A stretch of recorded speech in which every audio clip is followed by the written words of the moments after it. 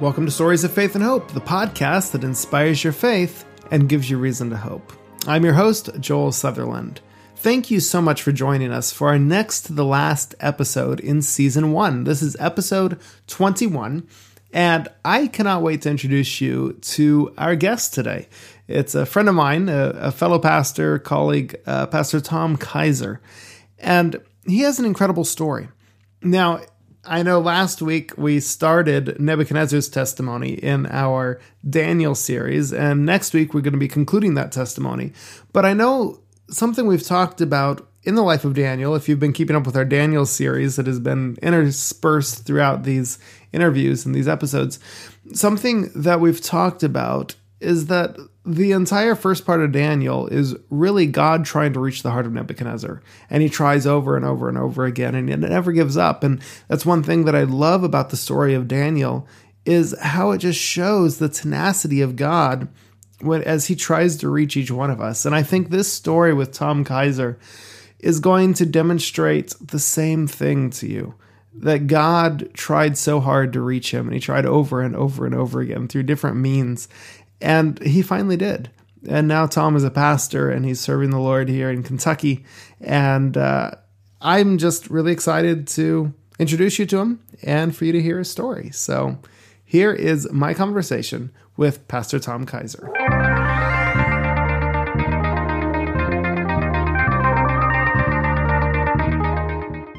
Tom, how are you doing today? I'm doing all right, Joel, man. Thanks for having me. Oh, you're welcome. Thank you so much for being willing to come on the podcast and share. So tell our listeners a little bit about you. I know they've gotten a little bit used to our denomination and how they do pastors, hire pastors and things with our conference and stuff, because I've interviewed several of the other pastors as well as ministerial director. So you're one of the other pastors in our conference, and you are up in Kentucky. Why don't you tell us a little bit about what you're doing, how many churches you pastor, things like that. All right. Well, I am currently pastoring a two-church district. I have pretty much my full time. I've been a pastor, with the exception of when I did my student pastoring when I was in school. But I pastor two churches currently in Eastern Kentucky. That's going to be changing. I'm in the process of changing between two churches. I'm moving from one church a little bit further south to another one that's further north. But my base church, my main home church, is going to be staying the same, and that's Manchester, Kentucky. Okay. And then I'm transitioning from Williamsburg, Kentucky, up to Richmond, Kentucky. Okay. Wow. So they've switched you around a couple times, it seems like, if I remember right. I've never actually moved from one district to another. I've always been redistricted in the 8 years I've been in the conference. That's really funny. Yeah, I'm the one who's had to move. So very good. So you're a pastor. What about when you were a kid? Was that kind of what you had in mind that you wanted to do, or what kind of background do you come from? So if you ask any of the friends that I grew up with and you tell them I'm a pastor, in fact, I've done this, and the noise is either dead silence or hysterical laughter. I did not grow up in a church background really at all. I grew up with my grandparents, both of them, all three of them. It was my great-grandparents and my grandmother, who was their daughter.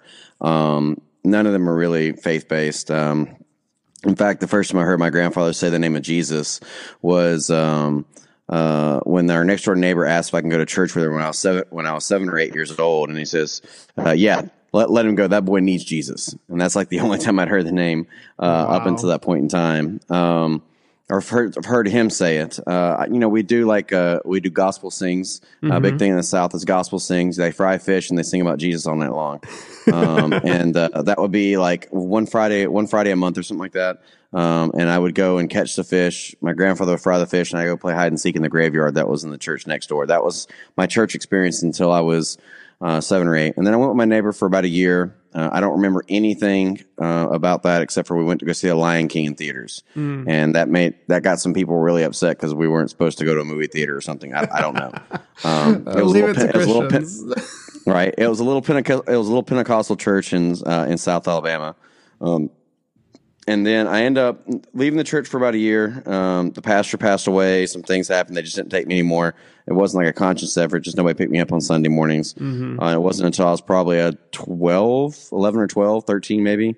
I was playing ball one Sunday morning, and some person drove up in a car and said, "Hey, when you come to church?" I'm like, "Sure, why not? You know, I'm going to get in this car with this random stranger that I've never met in my life." And so I hop on my bicycle, I ride home. I do ask for permission. And then my grandmother dutifully lets me go with a stranger that neither one of us have ever met before. Wow. And so that doesn't happen anymore. No, not at all. Very different time, very different culture. Kids don't do this at home. Yes, absolutely not. Anyway, I ended up going to church, and it was the pastor's wife. I found out it was the pastor's wife, and it would be over the next 3 years that I would have lots of experiences throughout the church, both good and bad. I'd end up being baptized a half dozen times. I got baptized in one church, another church would get mad, and I get baptized in another church, and anyway, that's another story in itself. It was really, really weird. And I saw like the denominationalism where our denomination is the only denomination. And if you're not a member of my denomination, you're in the wrong denomination. And, I was a kid, I liked to swim, so, who cared about getting baptized? It didn't really mean anything to me. I ended up having a big bout with my teachers, my Sunday school teacher specifically, over the idea of evolution. What I was being told in Sunday school and what I was being taught at school in biology class in my freshman year of high school didn't match. And I asked questions about dinosaurs, where they come from, because I wanted to be a paleontologist. That's why I loved dinosaurs. I'd read my librarian at our public library there in our town. And libraries are these buildings that had books in them once ago, before the digital age. Thank you for explaining that.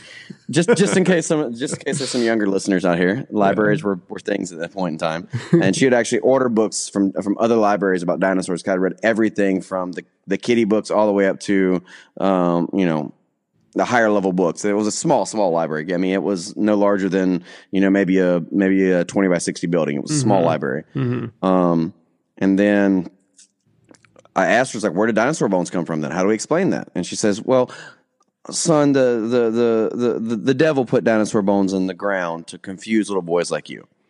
And I'm like, word.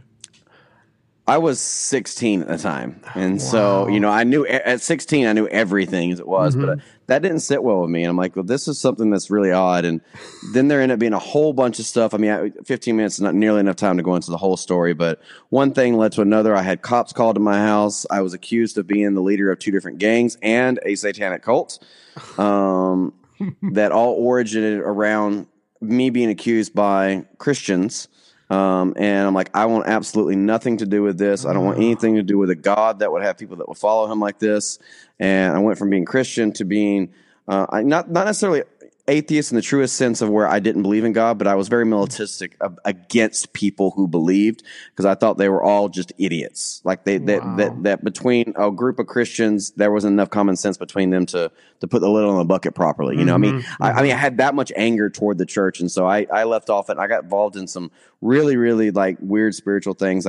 I did get involved in some cultish type things. And so I wasn't a cult leader by any means, but I did get involved in the occult, not a cult. And so, seances and Ouija boards and witchcraft and a lot of that stuff. And to the point where I was about 18, and it scared me bad enough that I'm like, I need to get out of this and get away from this kind of stuff. So what kind of led you that direction? Was it just you were trying to be all anti-God, or you were trying to find some sort of spiritualism, but you were upset at the church? What kind of was the thought behind that? I think it was because I was told that it was this is like the anti-Christian thing. This is like so against the Bible. It was against everything I was told in Sunday school, and so I think it was part of it was a rebellious nature. Part of it was searching for something else, so that there was some kind of meaning in life besides just what I was reading about in my textbooks on evolution. That there was something else to it, and part of it was the entertainment that I was involved in. I was very heavily into vampires and werewolves and all that kind of stuff, and so my fantasy reading took me into a lot of this stuff, into actually believing some of the fantasy stuff, because my mind wasn't able to differentiate very well between those things, and so I kind of went off. It was really that stuff that led me into it. Okay. Wow. So you're 18 now. You're scared of that stuff now. And so what happens next? So the process, I kind of just start, I end up moving. I moved from Alabama to Florida. At this point, I had already dropped out of high school, more for financial reasons with my family. I actually dropped out of school on September 11th, 2001. Oh, wow. And so I actually walked into the classroom to return my books to my teachers, and everybody was looking at the TV. I didn't know there was a TV in that classroom. I've been going to school there for 4 years. I didn't realize there was a TV in the classroom. And they were watching, like, why are they watching some kind of sci-fi movie? Right. Planes are hitting buildings and stuff. And so, mercy. and so I moved to Florida. I went back to high school. I ended up dropping out of high school a second time. And then ended up getting, that next year, getting my GED, and joining the military. And so I joined the military when I was 18. I joined slightly before September 11th, but I was in the reserves. So I went to full-time active duty. Okay. Cause I wanted, I wanted to do something, I needed to get out of the funk that I was in, the place that I was at. And, I just wanted to go over there and, serve my country wherever that took me, whether that took me to Iraq or Afghanistan or whatever. That's what I wanted to do. Wow. And so you end up it was Army that you joined? Army. Army, yes. I went from National Guard to active duty Army. Okay. And so where did that end up taking you? Well, after I went to training, boot camp, individual advanced training or advanced individual training, AIT, where I learned my job, and then I went to Korea. It was in Korea where I kind of got away from all of the religious type of stuff and just became just straight. I was no longer really antagonistic against faith. I was just more like, it didn't matter to me. Gotcha. So I guess I had switched from atheist more to agnostic at that point. I didn't say there wasn't a God. I wasn't angry at Christians or God. My job kept me busy, really busy. And when I wasn't at my job, I was drinking. And so I had found this thing called alcohol and was going to the bar every night when I got off work, every weekend till late at night, till 1 o'clock. Well, till about 5:40, till 5:59, because if it was 1 o'clock, then we'd get in trouble for being off base. So you weren't allowed to drink past that time. Okay. And so I was drinking. The drinking age in Korea was actually was lower. It was 20, I believe it was, or 8 or 19, and I could drink even before I became 21. And so I started drinking really, really heavily for probably about a year and a half of my time in Korea. And that's where I kind of had my Martin Luther experience, so to speak. I woke up one morning after a night of drinking in a ditch, didn't know where I was at. And I'm like, you know what? I'm going to go to church today. I don't know where in the world that thought came from. That's what happened. I wanted to go to church. Wow. And I end up going back to my barracks. I got a shower. I got cleaned up. I just put on clothes because I had nothing churchy. I didn't own a pair of slacks. I didn't own a button-up shirt that didn't have camo on it. I didn't, t-shirts and a pair of jeans. I think I wore. I don't remember. And I ended up going to church, and then I got to church. There was like 6 people on this campus in this chapel service. Yeah. And of the 6 people, 4 of them I had saw at the bars the night before. Oh, mercy. And 2 of them I knew were messing with prostitutes and were married. And so the other one was the chaplain himself. I didn't see him at the bar, which was a good thing, I guess. The chaplain that was doing the service. That probably would have been really bad if the chaplain was doing it. And it was one of the ladies that actually worked in my unit who had been invited me to go to church several times. I'm like, you know what? This is not for me. These people are hypocrites. They're singing about, oh, Jesus loves me, but they're not. And so I didn't want anything to do with it. And so I didn't go back. Wow. So what ended up bringing you to church then? Something happened after that. It's called a pretty girl. I end up meeting the woman who's now my wife, and she was a school teacher for an Adventist school in Korea. She was a missionary from India, and I was teaching school in public schools as English as a second language, and I ended up meeting her through those realms, through the teaching stuff, and asking about teaching ESL, and her faith just was so natural that it just came up. It wasn't like she was trying to share her faith with me. It just came up in conversations. And so I started asking a ton of questions. And some of them I started going back to some of my militant type of ideas toward Christianity. Right. But she was very gracious in the way that she responded. And the thing that was different about her is she actually lived what she talked about. And I didn't see this discrepancy. I mean, she was by no means perfect. She still make mistakes, but she'd make a mistake and then she'd apologize about it. You know? Wow. And she never condemned me. I would talk about going out, and I'd send her a text message with a picture on it. And that was something that you could do at that point in time. It was something new. It was still the little flip phones, and when you text, it was like 111-222-333. If you wanted to type something, it was like 33-222-5666. Well, maybe not 666, but anyway, you get what I'm saying. Mercy, I have honestly never texted with a phone like that. That was the way I've heard about it. That's the way it started. But you could this one. I actually got a phone that was a flip phone. It was a Razor or something like that, maybe, and it had a camera on it, so you could take these it had like a 1 megapixel camera on it, and you could take a picture and send it. I took a picture of me being really drunk, and she's like, the messages she sends back, and it's like, oh, you look really silly. She didn't condemn me for drinking or any of that kind of stuff. Wow. Never once did she do that. And so she lived out a Christian experience. She invited me to church. She was an Adventist, and I knew nothing about Sabbath. And so in order for me to not ask her out to dinner after church or to take her out to eat or anything like that, she took me to a church where they had potluck. When in Korea, they have potluck every Sabbath. But it was also a church where we were literally in church the entire day, from the time that I got there at 9:00 in the morning for Sabbath school, church, potluck, first afternoon session, second afternoon session, third afternoon session. I went to these classes, and she's like, and at the end of the day, she's like, how do you like that? I'm like, well, that was really cool. Do you guys go to church all day long? Every week? And she's like, no, not normally. I'm like, well, what do you do in the afternoons after church then? Well, we normally eat at the church. And she was kind of forcing that eating at the church thing. And then we can go hiking. I'm like, oh, I love hiking. I do it for a living. I'm in the military. And so the next Sabbath we went hiking. And of course she ran into her first Sabbath problem with me, because I ended up going to this little snack shop and buying all the stuff for her. She's like, no, I don't. No. And then she kind of just gave in with it. And she drank the Powerade that I bought for her and all this kind of stuff. And then we started getting together every single Sabbath. And there was something about her and the missionaries that taught there, because I didn't understand a word of it. I was in church, and the church service was completely in Korean. So I didn't understand anything. It was the Sabbath school class that I was there for. And I'm sitting there, I'm listening. I mean, you think about, being at church and we don't speak the language of the people. I mean, literally, it wasn't the language I could speak. I couldn't speak any Korean.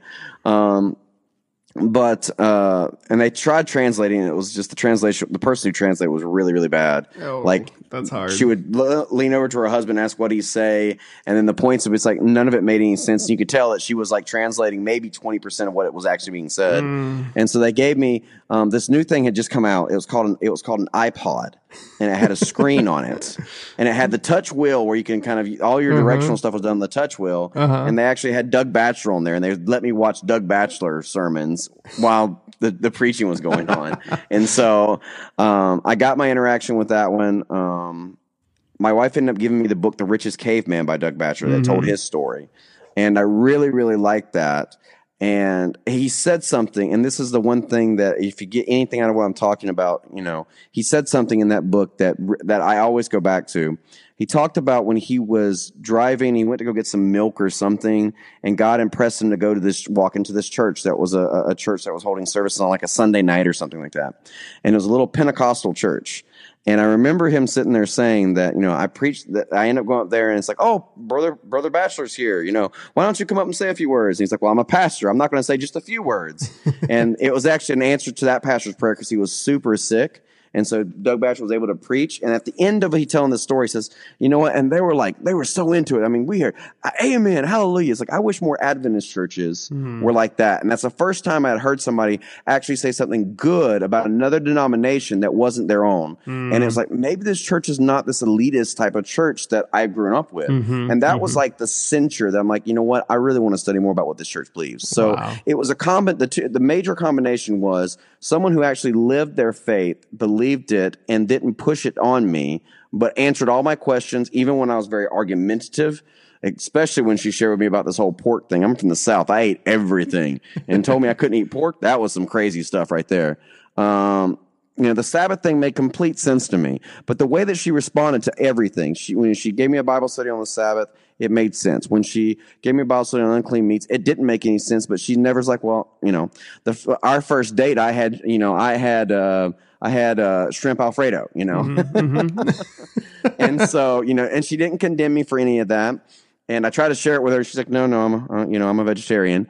Which I still to this day thought was really, really funny. Right. But she was really genuine. And then, the first big, television or this like big preacher person who wasn't saying that if you didn't go to his church, you were going to hell, or that, send me money, this, that, and the other. He actually said something positive about somebody else's faith. And so that was really what drew me in. Now it would be a process of about a year and a half. I would end up getting baptized. My idea of keeping Sabbath at that point in time was when I went to the bar on Friday night, I would be the designated driver. I wouldn't drink because, it was Sabbath. And then on Saturday night, I would drink and my buddy would be the designated driver so he could be sober on Sunday from when he went to church. And so, because I still had a really hard time with the alcohol thing. And the pastor, I don't think the pastor just baptized me. He sat there and he knew that there was something in me. He's like, this is a real disciple. When truth's presented to him, he's going to wrestle with it and he's going to accept it. And so, like, even with alcohol, I mean, it took me a year and a half to give up alcohol.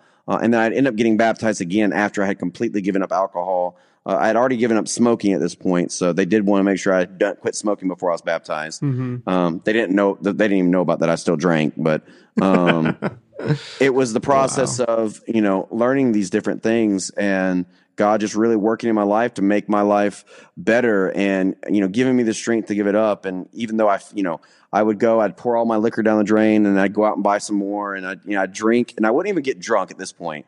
I would just have a drink and I'd be like, I'd feel so guilty about it. I'd go and pour it. I must have probably burned through $300 of Jack Daniels that I poured down the drain in that whole process. But it was something that even during that time when I was struggling with that, she was very much like, I'm praying for you. God's going to give you the strength to it was real genuine. Even when I was struggling, I was allowed to struggle. And so that was what really, really convinced me. And then April 1st, 2006, I was baptized into church. And that's what I consider my birthday, my Christian birthday. Cause I had completely given up the worldly things that God had asked me to remove my life. Not by any means am I perfect or have given up everything. I still have my faults and my errors, but God has given me the ability to work through that.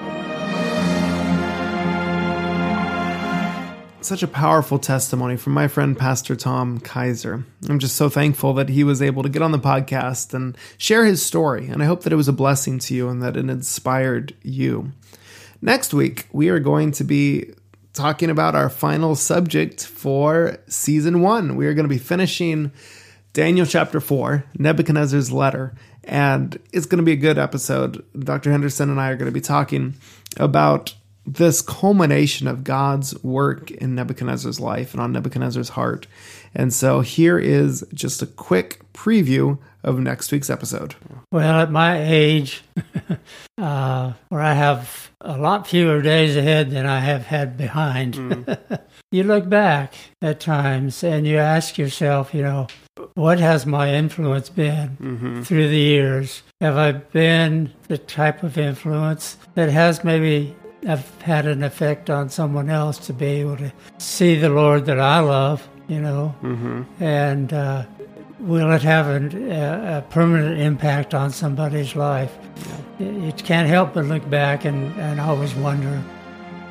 That conversation, the exciting conclusion to season 1, will be available next week right here on Stories of Faith and Hope.